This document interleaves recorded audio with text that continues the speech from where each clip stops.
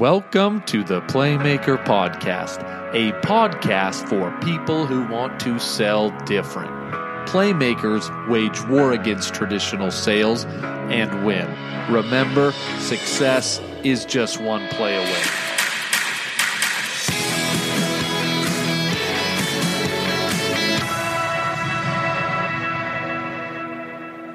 Welcome, everybody, to the Playmaker Podcast. You've got your host here, Gabe Larson. We're going to be talking about some interesting research. Not that we've done, but a good, strong, great company that I've recently been introduced to has completed. And it's all about high-growth companies, what they're doing differently than low-growth companies. And to do that, we've brought on Katie Bullard, who is the Chief Growth Officer at Discover.org. Katie, how the heck are you? I'm doing well. Thanks so much, Gabe, for having me. Yeah, I've been peppering Katie with like the 20 questions over the last few minutes, and she's been very polite to answer them all. I've been a big fan. We're a recent customer of Discover.org, what they've been doing, their data sets, their ability to kind of certainly match our audience. And I thought, God, it'd be great to get Katie and have her talk a little bit about Discover.org and some of the things they're learning in their marketing and sales department. So with that quick introduction, Katie, can you tell us just a little bit about yourself and what you guys do over there at Discover.org? Absolutely. So Discover.org, as you mentioned, really helps sales and marketing teams identify their target accounts, their target buyers, and just engage with them more effectively. You know, we are all inundated with data these days. Like, having data is not a problem, but figuring out what to do with that data is what we're all trying to figure out. And at the end of the day, what Discover.org is delivering is this really highly accurate, highly actionable stream of company contact and buying intelligence so that we can all prospect more effectively. And I lead our marketing and product teams over here. So one, always great to talk to actual customers like yourself. And I'm always open to the feedback on the product as well. But, you know, I think one of the things that makes our sales and marketing departments different is that we practice what we preach, and we use our data, and it has helped us be one of the fastest growing companies in the world. And we're really proud of that. Yeah. I mean, I was impressed. I think a lot of people, we've struggled with that here. You know, sometimes it's hard to eat your own dog food or drink your own lemonade, but I think whatever metaphor it is, you know what I meant. Dog food was a little odd, but you know, it seemed like you guys you've done some really good things. You've been able to kind of cross that chasm, and kudos to that, because you're on, I think, a lot of people's radars, and the numbers are showing. So with that, before we get into this topic and this research you guys have done, I always like to just try to humanize people a little bit. Outside of work, anything you're passionate about, embarrassing moments, hobbies that come to mind? Sure. So strangely enough, my background is actually in architecture and real estate development. And my husband and I like to fix little houses. And we have been in HGTV magazine. I thought you looked familiar. I know. No, in all seriousness, that's big. That's big. That's not just a hobby then. This is something that, you do a decent amount of. You don't get into a magazine or show like that without a little bit of expertise, right? We do a decent amount of it. I will say I personally do a lot less these days. This keeps me very busy. Yeah, I was hearing that. Product, marketing. Yeah, I could see that. Okay, so you've got a little bit of a hobby of real estate. And then one other question. I like to ask this. If you ran into somebody, an aspiring, chief growth officer, marketer, salesperson, and they're like, "Oh, I love what you've done to Discover. You guys are so fast growing. How can I become a great leader? How can I lead a great company?" Words of wisdom, tips or advice that come to mind? 4 words: do the hard things. Do the hard things. Yeah. Sometimes it's easier to do the easy things, I guess, right? Yep. The easy things are what everybody's doing, so it's not going to set you apart. Yeah, I just came out of a kind of a campaign planning meeting, and I was like, guys, we just tackled all the tactical, easy things. We didn't even get to the strategic things. So that's not just in leadership. That's, I think, in life as well. Awesome. Well, let's shift. I want to get quickly to this surveys. I think there's some real interesting information. You did this, and you can probably tell, but I'll set the super high level context, and you can correct me. Sounds like you did a research study. Concept is, what do high growth companies do differently than their low growth counterparts? Tell us a little bit about this, just from a context, why you did it, what you were trying to kind of aim to find out. Yeah. So, ultimately, like, our mission at Discover.org is to accelerate the growth of our customers. And so what we're really interested in understanding is, what are those things, right, other than buying great data, that sales and marketing teams at fast growth companies do differently? There's all these buzzwords out there. There's all these things people are talking about, right? Cold calling, ABM, aligning sales and marketing. What are the things that actually matter? And so what we did was we ended up with about 200 sales and marketing respondents, all kind of high level across all industries, mainly B2B and mainly in the US. And then what we did was we categorized all of the respondents based on how fast growing the company was that they belonged to. So for us, high growth meant this was a company growing at least 40% over a 3-year period, which, by the way, is what it takes to get on the Inc. 5000 list. So that's sort of the correlation, versus everybody else who would kind of fall below that threshold. And there's certain behaviors and certain tactics and strategies that bubbled up that those high growth companies are doing that the low growth companies aren't doing. And that was fascinating for us. Oh, let's dive into it. You've got all the answers. I've got the questions. So let's go top to bottom on some of these findings. What was, and I don't know if there's kind of a top 5 list, or you just kind of say, we can go kind of, what you found most interesting, but let's start at the top. What was one of the key findings you found that was maybe fit into that category of, that was a little different, or that was a little interesting? Oh. So there were, I would say the top 4 findings all fell into this theme that, by the way, you just heard me say, which was these high growth companies do the hard things. And for us, those hard things that came up, the first one everyone loves to talk about was cold calling. Is that right? Cold calling. Yeah, awesome. The high growth companies were 2 times more likely to have a successful cold calling program. Interesting. And so what was really interesting is, even the high growth companies that said they didn't do cold calling, they grew less than the other high growth counterparts, if that makes sense. And when you say cold calling, again, we've got a good mix here of marketing and sales leaders, but what did that in the survey, was that just, you say cold calling strategy? Give me one click on that real quick.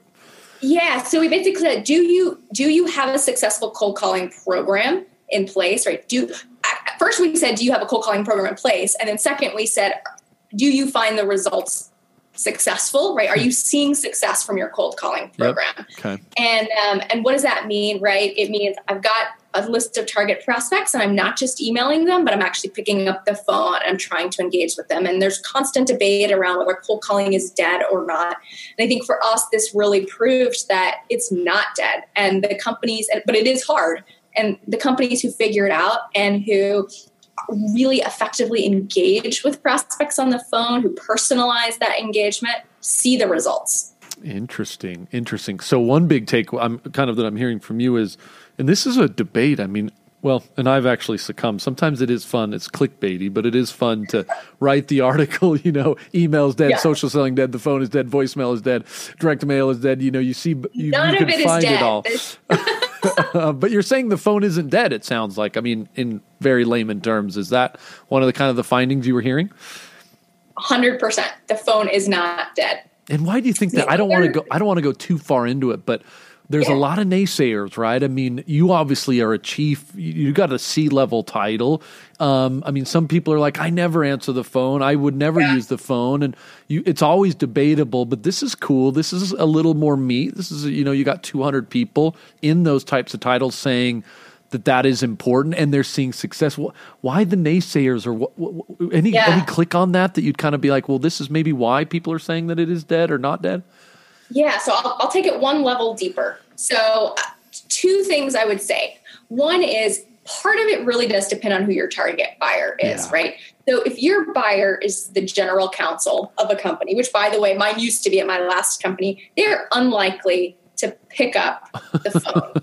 If your target buyer is the head of inside sales, they're much more likely to pick up the phone. So there is some level of that you have to take into consideration. However, my experience, and I'll say this as a CMO who gets lots of cold calls, I listen to all my voicemails. I may not pick up the phone when that call first comes in, but I listen to the voicemails and I hear where that company, who's calling me and what company they're coming from. And if they've left a great voicemail, the next time they email me, I'm more likely to respond. Interesting. So there is a piece of this awesome combination of cold calling, social selling, and emailing that the great cold calling reinforces your brand is top of mind for me. I love that. I think that that's interesting. I really can appreciate the audience, right? I mean, if you're calling a dentist office, or doctors, maybe the phone, they're busy, they're not answering. Well, maybe their admin is, but but in the sales world, you might. So I love the idea that know your audience and maybe different channels work, but very interesting to hear someone in your position does, still see value in this, certainly not one, but a multi-channel approach. So, okay. So one thing is cold calling strategy was an important piece of high growth companies. Love it. What else you got? All right. So the next thing, ABM, everyone's favorite buzzword. What does that mean? What is ABM? You mean like ABC? So, what are you talking about? No, I'm teasing. So that is a great question. I will say what ABM actually means is not what most people actually do. So first of all, what we did find was that 2.5 times, so high growth companies were 2.5 times more likely to have implemented account-based marketing strategies. What does account-based marketing mean? It does not mean I have a list of target accounts and I send them emails. That is not account-based marketing. What it means is that sales and marketing have sat together. They've gotten aligned around what's their ideal customer profile, who are the companies that are most likely to buy from them that fit that target profile and have some propensity to buy from me in the next period of time, and then have developed this multi-channel, cross-functional outreach approach to reach those target accounts and all of the buyers, potential buyers and influencers at those target accounts. So I have a list of 100 target accounts. I have 6 buyers at each of those target accounts. I'm serving up ads to them. I'm sending personal emails to them. I have a special event strategy for them. I'm cold calling them, right? I'm using social selling strategies with those accounts. And all of that is coordinated with sales and marketing. And that is a hard thing to do, to get that right. And especially to get that right at scale. Got it. Yeah. I mean, this is the problem with ABM, I don't know. It took off fast, right? I don't know if it was the John Miller of Engagio kind of doing his thing or now. John and Sangram, right? I was going to say Terminus. Yeah, you're right. Yeah.